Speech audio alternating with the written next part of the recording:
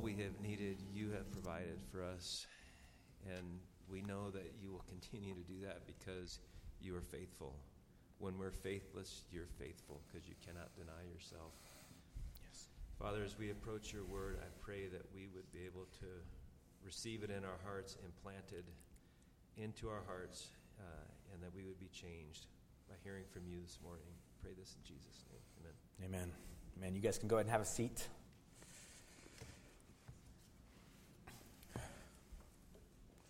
Well, it's good to be in the pulpit once again. And if you have a Bible, go ahead and find your way to the Gospel of John. The Gospel of John is where we're going to be at in a few places this morning. But we're going to be starting out in John chapter 17, verses 24 through 26. That's going to be on page 903 if you're using one of those black ESV pew Bibles in front of you or in the seat next to you. And by the way, if you don't have your own Bible or you don't have the English version which we use here, please take that home with you. That's our gift to you. In fact, I saw this on my way up here. If you need a large print edition of here, I have one of these to give away. So see me after service. If you want it for somebody else that you know of, come and grab it. It has much bigger print, which I know can be helpful for some. All right. Now, as you are turning there, in case you were not able to be with us last week, we started a new sermon series focusing in on the doctrine of the Trinity. Right? That doctrine of God, which has been used throughout church history to try to describe who is the God of the Bible. Because the Bible is clear that we worship one true God. We're monotheists. But yet, that one true God is revealed in Scripture as God the Father, God the Son, and God the Holy Spirit. But they are one God, yet three distinct persons. Another way that we could think about this, just for me to try to scramble your brain a little bit this morning, is there's God the Father, who is not the Son nor the Spirit. There is the Son, who is not the Father or the Spirit. And there is the Spirit, who is not the Father nor the Son. Yet the Father is God, the Son is God, the Spirit is God. All right, we're awake, right? We're tracking with all that. Okay. Now, I know that's confusing. I understand that. And we went to great length last week when I introduced this series that there is going to be limitations to our ability to fully comprehend that reality. We can know God truly as He is revealed in the Word, but we will not know Him fully.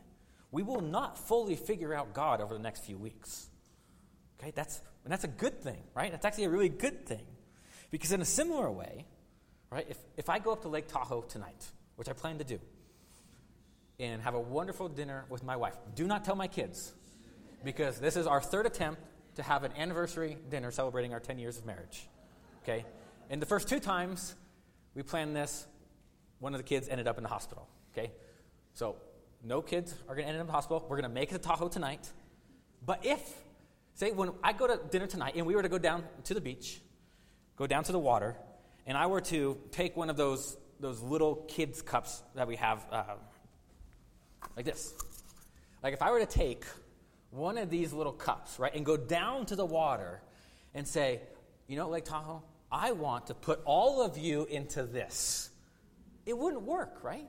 It wouldn't work. But it doesn't take away from the beauty and the majesty that Lake Tahoe is. But in and of myself, I can't bind Tahoe to my limits, right? I can't bind Tahoe to fit inside my limits of that little cup. So in a similar way, church, when we're studying the Trinity, we have to recognize that an infinite God will not fit into a finite mind. And that's a good thing, because we want a God who is bigger than us. And so our goal for this series is not to figure out God, but to better behold Him, to better appreciate the God who has been revealed in creation. Or as one of my favorite authors puts it, to actually delight in the Trinity. That's our goal in this series, is delight in the Trinity. Now, with that being said, today's sermon then is going to once again kind of focus in on some of those deep areas of the Trinity. And I want to focus in on who God is, because I believe it's important for us is before we look at how is God interacting with his creation as Father, how is God interacting with creation, as Son, as Spirit, before we go there, I want to look at, but how do we actually see God operating within itself, within himself? Or another way to say it is, what was God like before creation? What was God like before creation? So we're going to try to see what is God like from eternity past, and we'll continue in eternity forward. How does the Trinitarian relationship, before anything was created, how did that exist? I think that will actually help us then understand how God works in our world. And I hope what we will see in looking at this internal Trinity, or what's known as the immanent Trinity, we'll see of who God is and how that's important for us, because this is important for us, this carries over to us too. What you do always comes out of who you are. Okay? What you do always flows out of who you are. So we want to focus in on who is God. And to start that, we're going to be looking at those words recorded in John chapter 17. It's actually a recorded prayer of Jesus as he's talking to God the Father. And at times during this prayer, I think what we see is Jesus kind of pulling back the curtain a little bit. Right? And he's showing us this is who God has always been. So we're going to see that. But before we actually look at the passage, there's one more thing that I want to do, and that's simply to pray.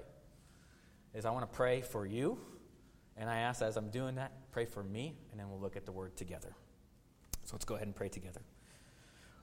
Well, Father, before we look at your word, we just want to confess we are absolutely dependent on you for all things.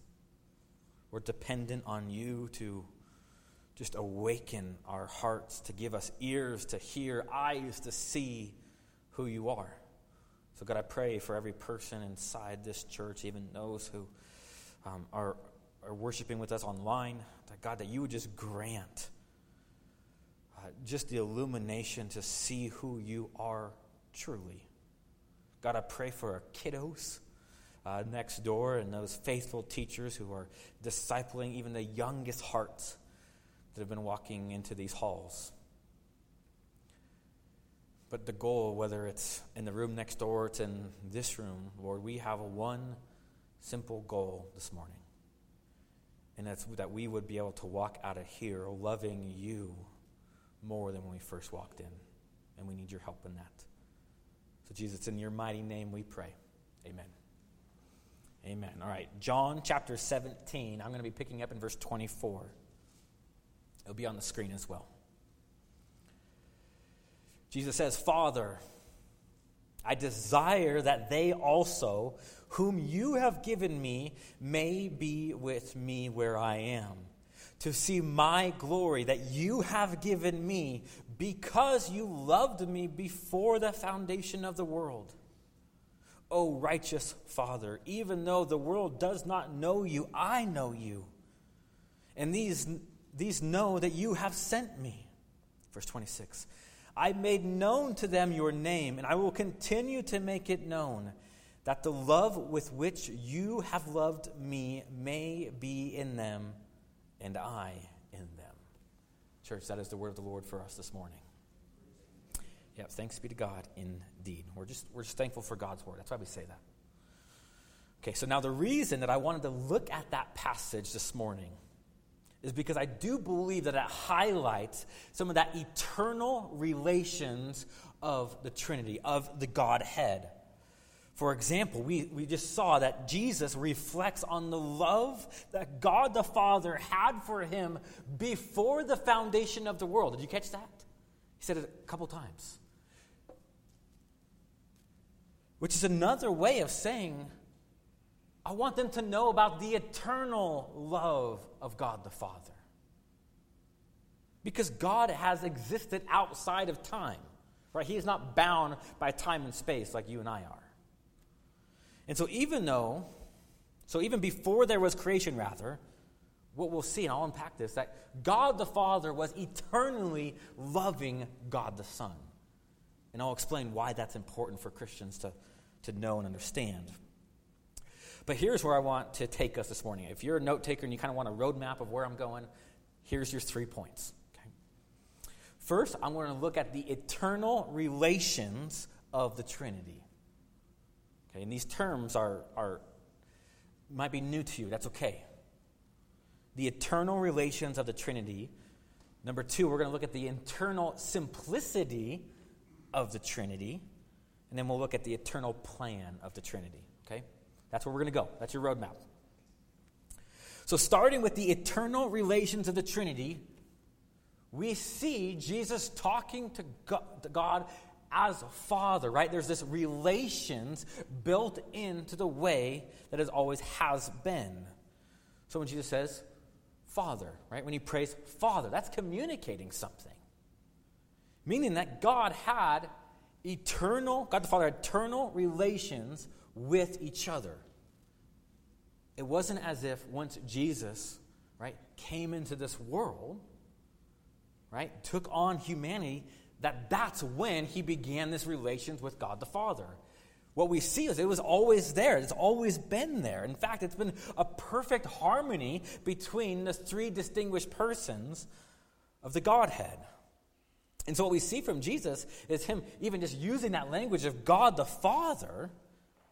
It gives us some clues about these eternal relations. If God has always existed as God the Father, then Jesus has always existed as God the Son. And God the Holy Spirit has always existed as Spirit. Meaning that none of those titles, none of that of who they were and are, was dependent on creation. Right? Those titles were from eternity past. Like they weren't dependent on the created world. As in some titles are. Like when we speak of God the Father as ruler. That came when he created the world. Or when Jesus took on the title of the Messiah. That came, right, when there was a Messiah, a Savior, needed for the redemption of the world. But what we're looking at then is we're looking back, right? We're looking back and seeing these titles of God as Father, Son, and Spirit, and that they existed outside of creation. That they're eternal relations. So before God was that ruler, what was he? He was Father. He is Father. And he is Father because he has the eternal Son, Jesus. Right? The eternal begotten Son. And the reason that Jesus is that eternal Son is because he has the eternal Father. Now, here's why I want to take a moment and look at me. This is where our language, especially in English, will not be able to convey the reality in which we're speaking of. Because in our world, for example, to beget life, right, to have a begotten son, to beget life in our context, means to start life. It means to start life. That life flows out of that person. For example, I have a son, Levi, right? Looks like me, just 2 feet tall, okay? But we look exactly the same. So I, as his father, I played a significant role in his life. I begot my son. My son was generated out of me. So he had a starting point, right? There was once a day that I was not a father. But then when I had my kids and had my son, right, I became a father. That's not the case with God. Okay, that's where there's limits to our language. And so when we see the language in the Bible or in some of those historical creeds, like the Nicene Creed, which we read last week, where it says that Jesus is the only begotten Son of the Father, we can wrongly humanize it, church, and make it and put it into our world and say, oh, that means that at some point in time, the Father started the life of the Son. He was a created being. And this is where that concept of eternal relations matters. Because although the Bible describes Jesus as the begotten Son of the Father, it's not talking that there was one time the Son wasn't, or the Father wasn't a father. The Bible uses that language to describe the relationship between the Father and the Son. That there's this deep intimacy between them. So it's not suggesting that Jesus was created by God, the Father. He was eternally begotten, so he's always been that way. Jesus has always been the Son. And he's been always eternally connected to the Father. And similarly with the Holy Spirit, the Nicene Creed points out that the Holy Spirit eternally proceeded from the Father and the Son. That he also was not created. He was not begotten, though. There's a difference in relationship. But he has eternal relations with the Father and the Son. I know it's difficult to grasp, right? Right? We're hitting, right, the glass ceiling of our own comprehension. That's okay. But doesn't mean that we shouldn't consider who is God. In these titles, right, the way that the Bible describes himself, the way the Bible describes God as these three people, these three titles, it's communicating this unity and harmony between the three. And these names, and honestly, they tell us something, right? They tell us something about the nature and the character of God. These were those eternal titles. Names in the Bible, church, they mean something. They mean something. Not always the case with us, right? I have a dog named Harper, a St. Bernard named Harper. Do you know how Harper got her name? Just randomly, Mia said, I want a dog named Harper, okay? There's no meaning behind it, okay? That's not the case with God. So when Jesus refers to God as Father, right, he's pulling back that curtain to try to tell us and to communicate something of who God is. A perfect Father, a Father who perfectly loves his Son. And it's an eternal love. A perfect love that a father has for a son. In many ways, quite literally, it's a love that's outside of this world. It's out of this world. Because it existed before creation. And so when Jesus is referring to this love that God the Father had for him before the foundation of the world, it's a love unlike anything that we could possibly experience in this world. Right? That's the point of this. That's why Jesus is saying this. That love, it's pure. It's never ending. It could never be exhausted. Or I love this. Here's a quote by John Owen. He says this: the Father's love for the Son is the fountain and prototype of all love. Of all love. So what does that mean? What are the gospel implications or gospel purposes of that? It means that when you believe, right, and you put your faith in Christ, right, you identify with him. You come to an understanding that Jesus is a Savior and you are a sinner. And what Jesus went and did on the cross, it counted for you. When you believe that, right, when you become a Christian, the Bible says this. The Bible says you actually become children of God. Children of God. That you actually become a part of the family. And it's not as like some, mistreated stepkid. It's not that way at all. The Bible actually says that you are a fellow heir with who? With Christ. With Christ. So meaning, well, what does Christ have? He has the love of the Father. So everything in which the Father loves the Son, he's just saying, I want to welcome you into that. By believing and trusting in me, I'm bringing you into the family which that love exists. And so the Father's love for the Son is then applied to you, Christian, through the Spirit. That's why eternal relations matter That's why the Holy Spirit matters. That's why the Trinity matters. And so we can take heart knowing that the love in which God shares within the Trinity, if it's eternal, it means it will never change. It will never change. Think about it this way. God the Father will never one day say, you know what? I'm tired of being the Father. I'm tired of having you in my family. And he will stop being our Father, and we will no longer be a part of his family. That will never happen. And do you know why it will never happen? It's because God has always been the Father, eternally the Father. So he'll never get tired of it. He'll never get tired of it. You guys tracking with me? Okay. All right, let's go to point number 2 then. Point number 2. I think this text also reveals to us this idea of the eternal simplicity of the Trinity.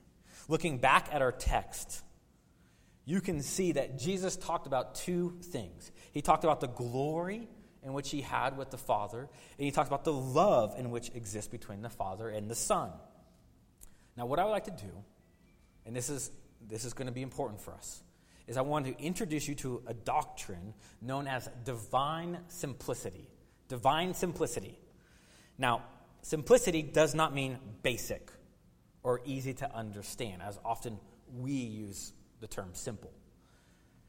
In the theological world, divine simplicity is a way theologians have talked about the oneness of God. The oneness of God. That God is not composed of different parts, but he is both one in his essence and in his attributes. Here's a way to think about it. And I stole this from a theologian named Matthew Barrett.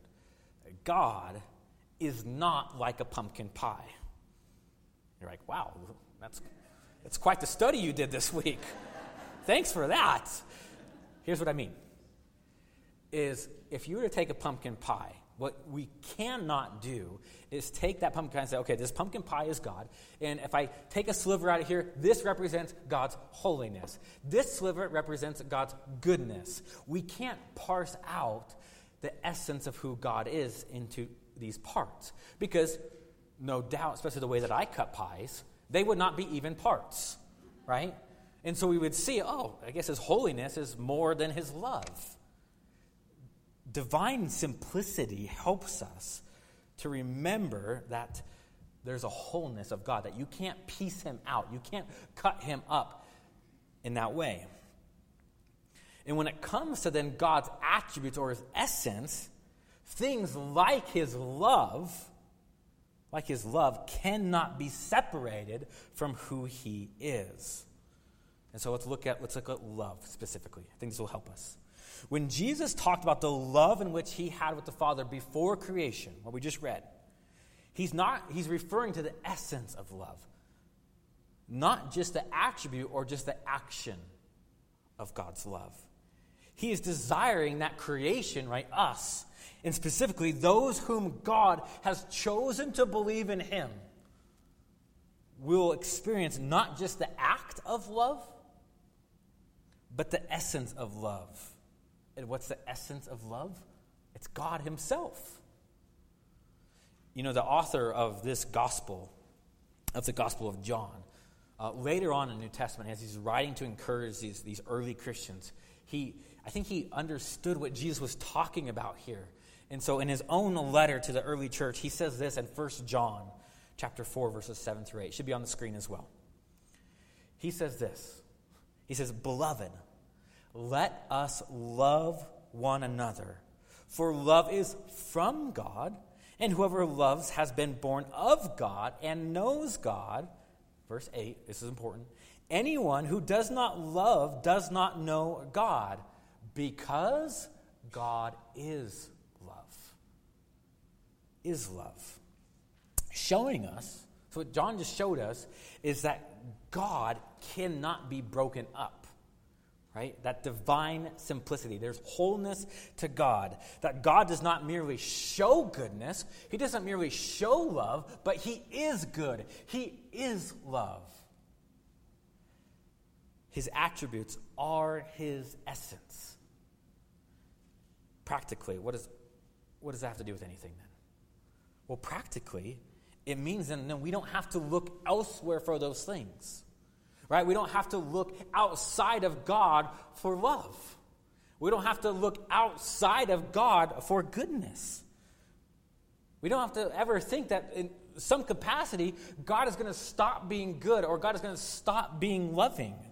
It's a part of who he is. It's why the Bible repeatedly talks about how God cannot go against his very nature. Like, God cannot lie. Why is that? Because God is truth. He's not capable of lying. Or that God cannot deny himself, because it would contrast who he is, right? This is us, right, peering into those deep corridors of who God is. And furthermore, I think it shows us that God then does not just give one expression of love, right? One expression, maybe one religious expression of love, but he gives us perfect love, ultimate love. It flows out of who he is. Another example we could look at, and let's do that, is John 5:26, when it talks about life. John 5:26. Jesus, this is once again Jesus speaking. He says, "For as the Father has life in himself, so he has granted the Son also to have life in himself." So it's not like we have to look for just a form of life in which God gives. But we can look to God and say he is the giver of life. God is life. Life is found within him because God is simple and he is one. So if the Father has life, who also has life? The Son has life. The Spirit has life. They are one in essence and in attributes. So if we think about this when it comes to our own salvation, when it comes to the internal working of the Trinity, when we believe in the good news of Jesus, and the Bible promises that those who believe that you will be sealed with the Holy Spirit, that's a sealment of eternal life. It can't be taken away. It's not as if God then just gives you, hey, here's another chance at life. I hope you don't screw up this one too. No, he gives you eternal life. A perfect life. So then the life that we give, that we are given by him, we can't mess it up. And it also, I think, should spur us on to actually want to tell people about this God. Because if this is true, right, if what the Bible just said is true, that God is life, that life flows out of him, then we don't want to get into the game that's so popular in our culture of this, hey, you just do you, I'll do me. We can't do that as Christians. Because if we believe that God is life, then the only life that's worthy to be ever had can only be found in him. So we're going to go and we're going to preach Jesus, who has revealed this Trinity, right? This Godhood to us. We're not going to settle for you do you and I'll do me. Because it will matter in the end. Eternal life can only be found in the one true God. All right. Almost there, guys. Hang in there. Point number 3. But let's do a recap. We talked about the eternal relations of the Trinity. We talked about eternal simplicity of the Trinity. And now I want to talk to you about the eternal plan of the Trinity. The eternal plan of the Trinity. So the last thing is we're going to look at the internal working of God, right? That imminent Trinity when it comes to actually the good news of the person and work of Jesus Christ. Because not only was the love of God perfectly manifested between the Father and the Son and the Spirit, not only did that happen in eternity past, but so did the plan of redemption happen in eternity past. I think I have a slide for this, Taylor, but I want to pull back to that call to worship that we looked at the very beginning of our service from Ephesians chapter 1. Do we have a slide for that? Ephesians chapter 1, starting in verse 3. It says this. of the world. So, here's something to talk about at lunch. If you are a believer this morning, right? If you're a Christian this morning, and if you're not a Christian, we're glad you're here. You're welcome here for as long as you want. But if you are a Christian this morning, what that text just told us is that the Trinity talked about you before the foundation of the world. Your name was brought up before he created everything. Think about that for a second. That before God created the earth, the mountains, Lake Tahoe, everything, he had a discussion about you and saying, I want to save them. That's the God we worship. So he predestined your adoption into his family because of what? Because you were going to show yourself to be worthy? Not a chance. He chose you because of his love for you. Because of his love for you. And so what we see, church, is God's love is first not seen in creation. It's even not even first seen in when Jesus stepped foot into our world. But love is first seen to us in eternity past. That God the Father loved the Son, and the Son loved the Father, and the Spirit carried and connected the love of God with wholeness and completion within the Trinity. And even with all of that going on, your name was in that discussion. And I think it's important to note, and I'm going to spend more time on this in the weeks to come, that when God drew up this plan of redemption before the foundation of the world, it was not as if the Father had this plan, had one plan. The Spirit had his own plan, and Jesus had another plan, and they just kind of try to put all those together and compromise where they needed to. But what we know about God, and we will see this in Scripture, is God was never acting in opposition within the Trinity. The Father, Son, and the Spirit all desire the same thing. Although they are distinct, there is one plan of redemption. Jesus repeatedly talks about this with the oneness of God. He says this in John 17:21, we are one. Or in John 10:30, he says, the Father and I are one. And if you have your Bibles open, you can jump down to chapter 17, verse 11. And we can read that Jesus prayed that we would be one, the church would be one, just as the Father and Jesus are one. You see, church, there was unity, there was harmony between the Godhead. But how they are one, well, Jesus is referring to the mission of the church. Just as the Godhead was unified in the mission, Jesus says, I want the church to be unified in the mission. That mission to save sinners, right? To reconcile them back to a holy God so they can be adopted and brought into the family.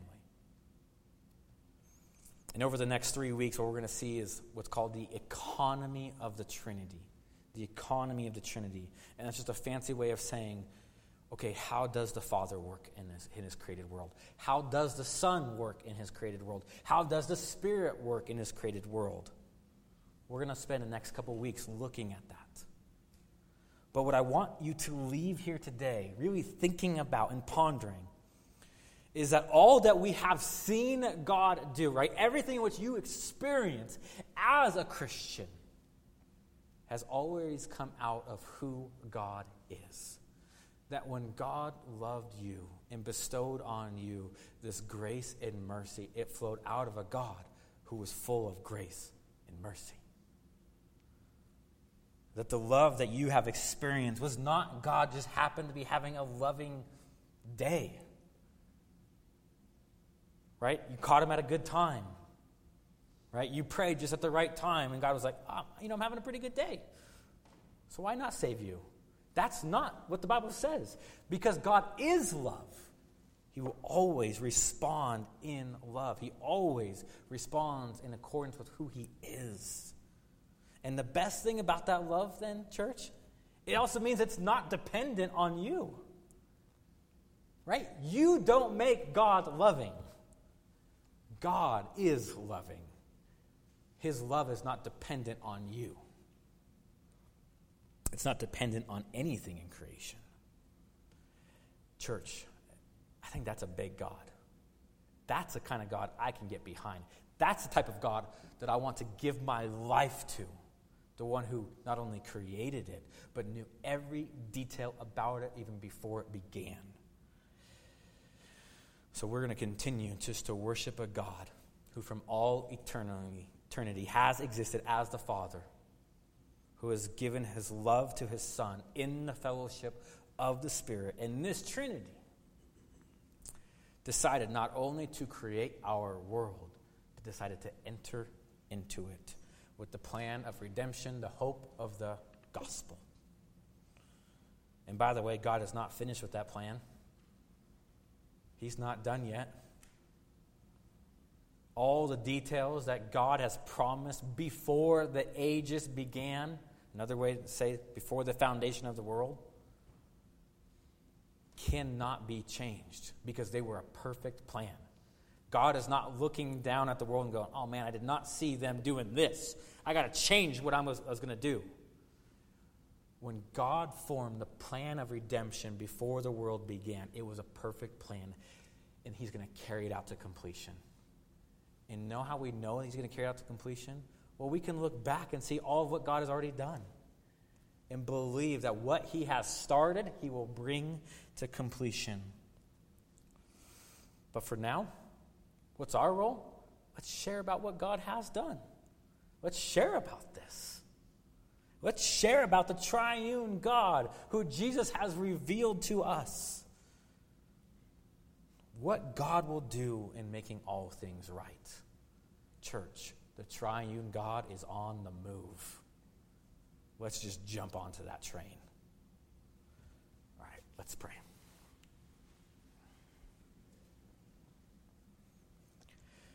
Well, Father, I want to just end our time just remembering that you are a God who is much bigger than we're even able to comprehend.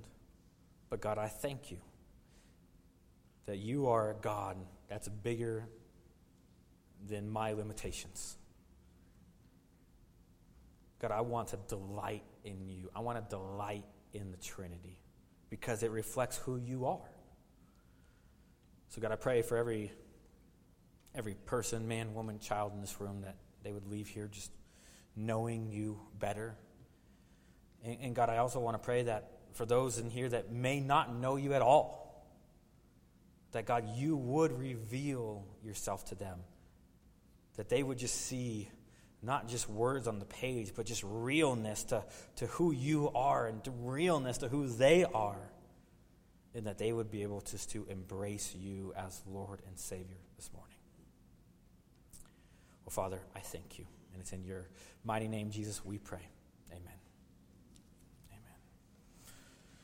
If you're able, let's go ahead and stand once again together. And let's respond in song.